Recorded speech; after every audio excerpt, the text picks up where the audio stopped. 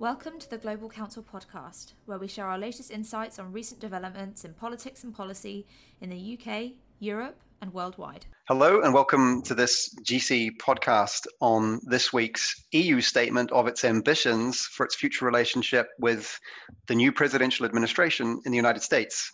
My name is Stephen Adams. I'm Senior Director in the GC office in London, and joining me on this podcast is Tom White, the Director of GC's Brussels office, and Miranda Lutz, who's joining us from our office in DC.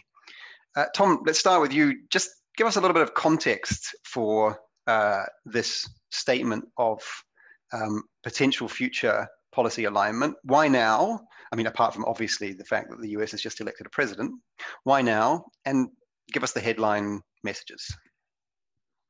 Well, in some ways, to take your timing question first, I think it is a bit of an unusual timing when you look at this from outside Europe, because you think, Joe Biden is not yet the president of the United States. We don't yet know who in the administration will be responsible for relationships with Europe. And at the same time, we all know that any new president is going to be much more concerned during the transition and their early stages of office with domestic politics. And I think the reason why the EU has, in some senses, jumped the gun a bit in getting something down on paper about what it wants from the administration is because of the EU's own processes and politics of how it takes decisions. And the EU knows that if it wants to have, or I would say the Commission knows, that if it wants there to be a consistent, clear line in time, even for the EU-US summit at some point during the Portuguese presidency, and certainly in time for the inauguration, then it has to start the work now of corralling the member states and ironing out differences of opinion. I think the other reason for the early issuance of the paper is also just the sort of genuine sense of relief and optimism that is permeating not just Brussels, but European capitals. And what is potentially a slightly naive hope that we are going back to the type of multilateralism that we saw during the Clinton or Obama administrations, and probably not quite as far as expecting the same ambitions around economic partnership that we saw in the Bush years, but certainly an attempt to pretend that the last 4 years were an aberration. I think this is the geopolitical equivalent of breaking uncontrollably into song. So tell us what's in the song then. Well, in the song, I think there are two things I would say about what's in the song. Of course, the main headlines are what you would expect in this kind of paper, talking about climate change, talking about trade, talking about security and defense, and talking about common values. That's pretty much the bingo that you play in any sort of foreign policy strategy. But what is interesting about the content this time, I would say, are two things. One is that the occasionally purple prose about shared values and collaboration between the two powers does not really translate into very tough, ambitious areas of policy. There are some statements about trying to find common ground on sustainable finance for regulating investment in green or environmentally less friendly products.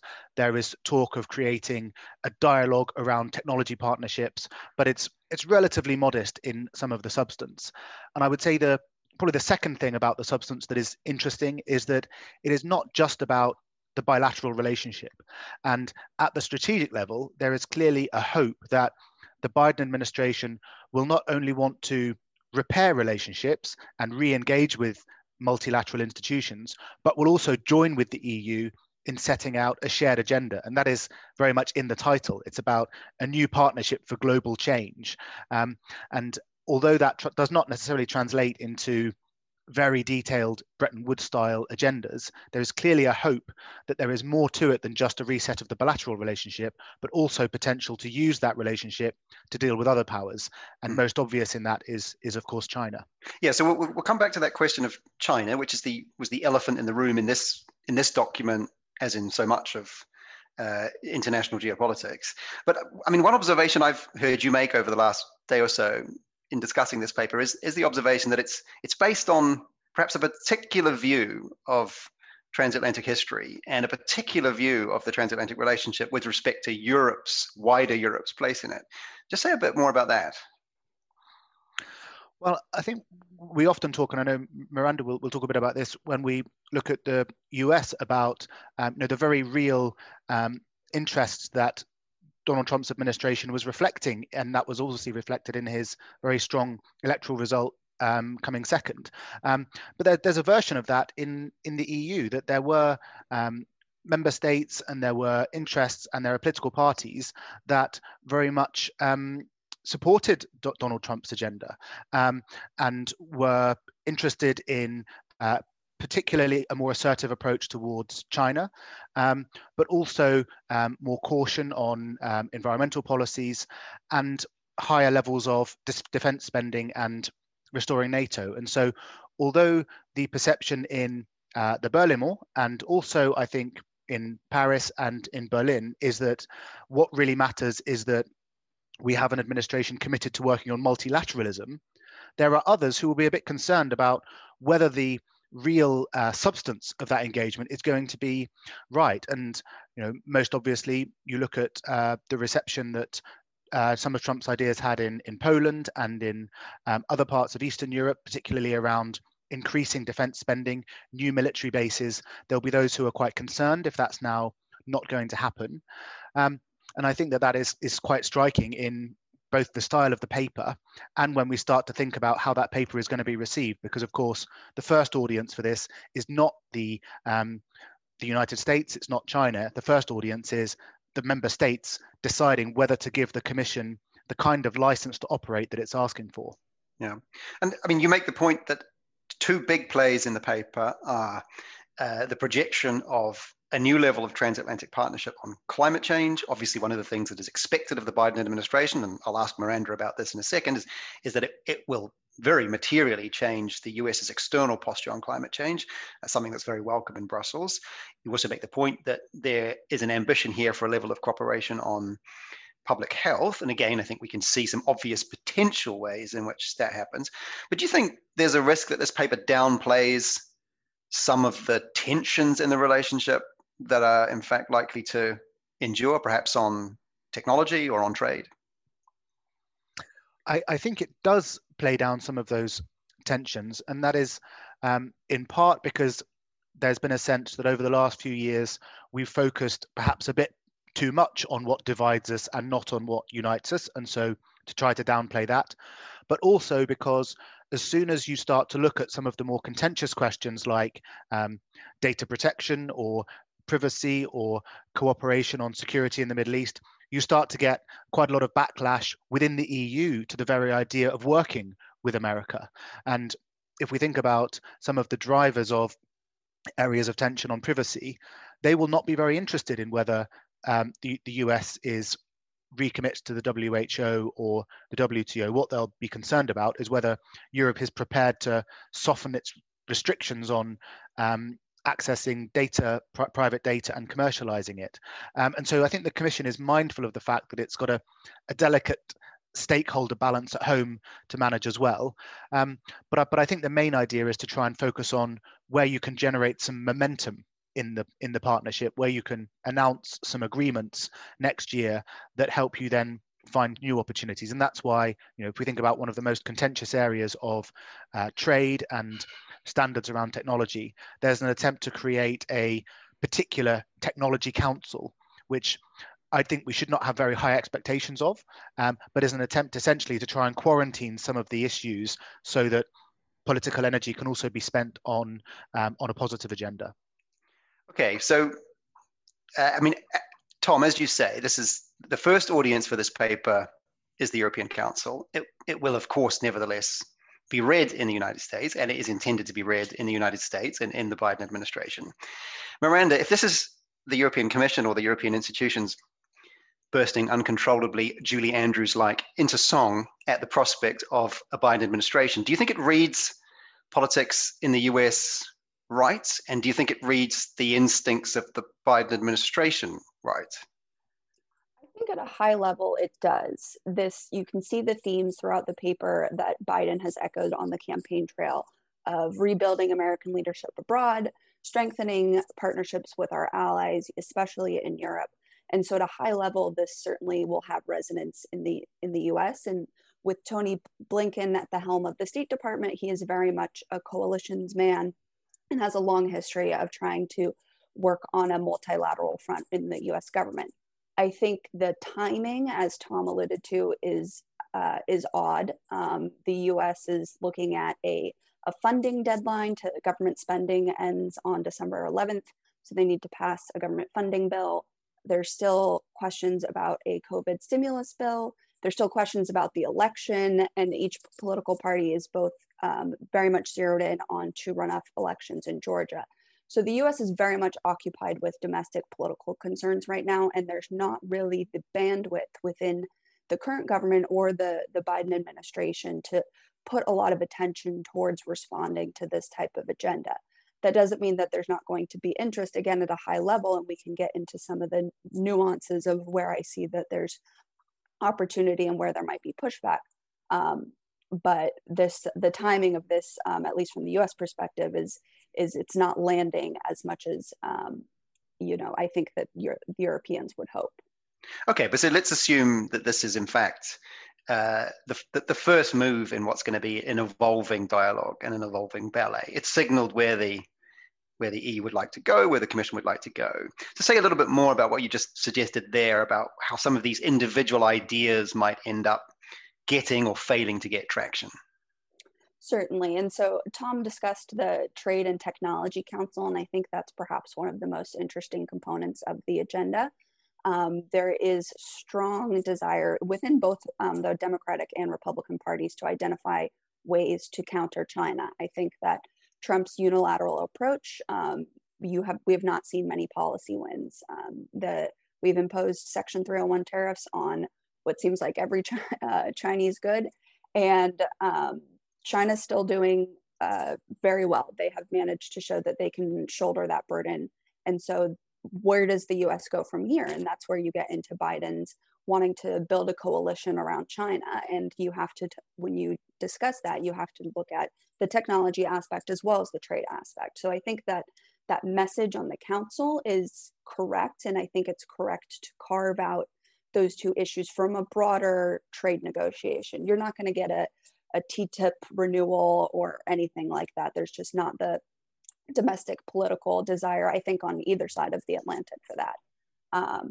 And so looking at trade and technology, on the trade aspect, we get into what the paper has delightfully called trade irritants, and thinking of the Airbus-Boeing dispute as well as the Section 232 sanctions. And I think in the US, those 232 sanctions on steel and aluminum will be a little bit stickier than folks in Europe might hope for. There's a lot of domestic constituencies in the US that are very supportive of that, mainly the labor unions. And so Biden will struggle to lift those, even though I think that, personally, he would have a desire to not see those being imposed on Europe. But he will have to move with extreme delicacy on that front. And it also sounds like he's reluctant to, at least in an initial step, to lift tariffs on China, which does mean that presumably we're going to see the EU and the US continuing to take slightly different approaches to China, even if both sides to some degree would like to see a more aligned strategy. Yes, I very much agree. I think that the Section 301 sanctions will likely be in place 2 years or so, middle of the administration. That's when I could foresee Biden potentially having more bandwidth to deal with this or to deal with China. And so much of what the US approach towards Section 301s will just be, what is President Xi willing to concede or give up? What could Biden package as a win politically in the US that will allow him and give him the justification that he needs, the political cover, to lift those sanctions? And then if you look at the technology issues, again, there's a lot of desire to be aligned on this for cross-border data flows, but it gets really tricky really quickly because the US doesn't have its own house in order. We don't have a national data privacy law, and there's certainly a desire from Democrats to enact that. And so there's going to be some tension there for dealing about technology standards and privacy and regulation when the US doesn't have their own policy on solid footing, or at least not as solid footing as the EU does with GDPR. So there's already going to be tensions there as well. Tom, one of the implicit views, I guess, in the paper is that we're going to see something of a reset in American politics to something that in some ways resembles the status quo ante. But of course, the EU itself has evolved in some of its geopolitical and geostrategic postures and assumptions in the last 4 years. And I guess I'm thinking here particularly of the development of the notion of strategic autonomy. This paper itself talks about a necessary level of self-reliance of the EU, in areas like technology. To what extent do the ambitions in this paper actually have to be tested against some of the EU's own evolved policy over the last 4 years, and the extent to which that may in fact act as a check on forms of collaboration with the US? I think it certainly does mean that there is no return to, when I was being a bit glib earlier, saying that it was an attempt to rediscover the relationships of the Obama or Clinton years. But I think although there is certainly a very strong Atlanticist mindset among many of the member states, and we should never underestimate how strong that is in Germany in particular, ultimately the balance of power and the policy priorities have shifted in the EU since 2016, partly because of the UK's departure, which was always a very strong advocate of transatlantic collaboration, sometimes described as America's Trojan horse even. There are other countries that play that role to an extent, such as Ireland, but it's a much weaker bloc than it used to be.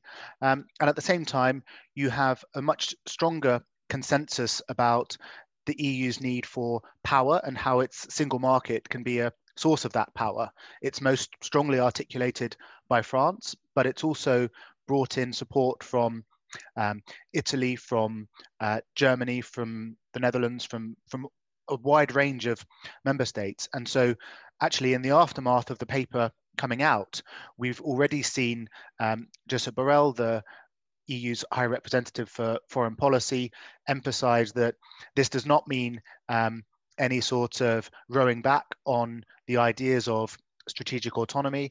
It does not mean that EU member states should soften some of the commitments they've made recently to spend more on defense, because ultimately, and I think this is, if you wanted to sum it up as a consensus view in Brussels, that even if you have a window now with a more friendly administration, it's no guarantee that the one after that will be the case, and you have to think longer term, and that ultimately the best foundation for a strong partnership with America is for Europe itself to be stronger. Now, all of that is relatively straightforward to agree with. However, there is then the question of how that turns into particular policies, particular regulations, and particular spending priorities. And that's where I think we have to remember that the rest of this policy cycle contains as much risk as opportunity as it does for international businesses in particular. Well, say a bit more about that question. I mean, how should businesses interpret this? The ambitions of this paper. I mean, perhaps obviously large transatlantic multinationals, but also firms who are exposed to the kinds of things that Miranda described euphemistically, or rather the paper describes euphemistically as trade irritants with the US. Well, I think you have to look at it very, very much case by case. If we take, for example, the question of climate change and what does it mean for the EU to be trying to work more with the US in that area, well, for those American businesses that had already unilaterally committed to operate in line with the Paris Agreement, actually it's going to be quite welcome. Whereas if you were sort of somehow following in the position of the government, then it will be a bit more uncertainty ahead about how the governments will respond to that. I think that if you're very much exposed to the questions of tariffs, so the sectors that Miranda was talking about earlier, then you won't expect an immediate lifting of those tariffs, but you might think that there is less chance of new ones being introduced. And of course, this comes at a very important time while both the EU and the US are considering how to follow through on the WTO rulings about Boeing and Airbus and how to retaliate on subsidies. And you might hope that there will be less of a ratcheting up on both sides as a consequence of this development. But overall, I think you would still be expecting there to be sources of tension, but a hope that those tensions and any interventions will be done in a more sort of predictable and transparent way. But it means that some of the questions the EU is looking at for investing in its own competitors to US tech companies in areas like cloud computing or payments, that those are not going away anytime soon. Some of the ideas about regulating industrial data and enabling perhaps greater collaboration between European companies to enable them to grow and challenge some of the dominance of US firms. That's not going away either. That's relatively well entrenched.